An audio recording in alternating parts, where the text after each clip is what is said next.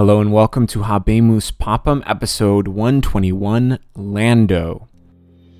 Dear brothers and sisters, Annuncio vobis, Annuncio vobis, Annuncio vobis Gaudium Magnum, Gaudium Magnum, Gaudium Magnum, Habemus Papam.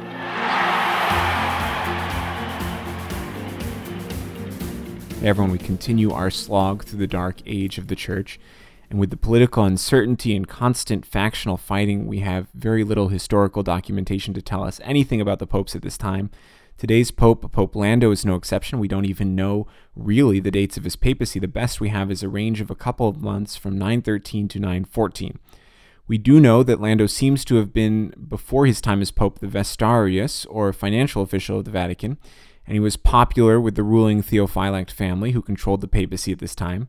He was elected pope sometime in late 913. We know nothing of his papacy, which was short, between 4 and 6 months, and he died in March of 914 and was presumably buried in St. Peter's Basilica.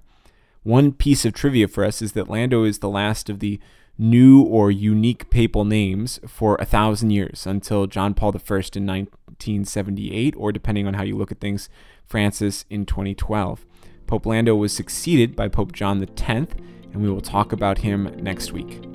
Thanks for listening to Habemus Papam. You can check out the rest of the Catholic Bites podcast at catholicbitespodcast.com or find us on iTunes. Thank you and God bless you.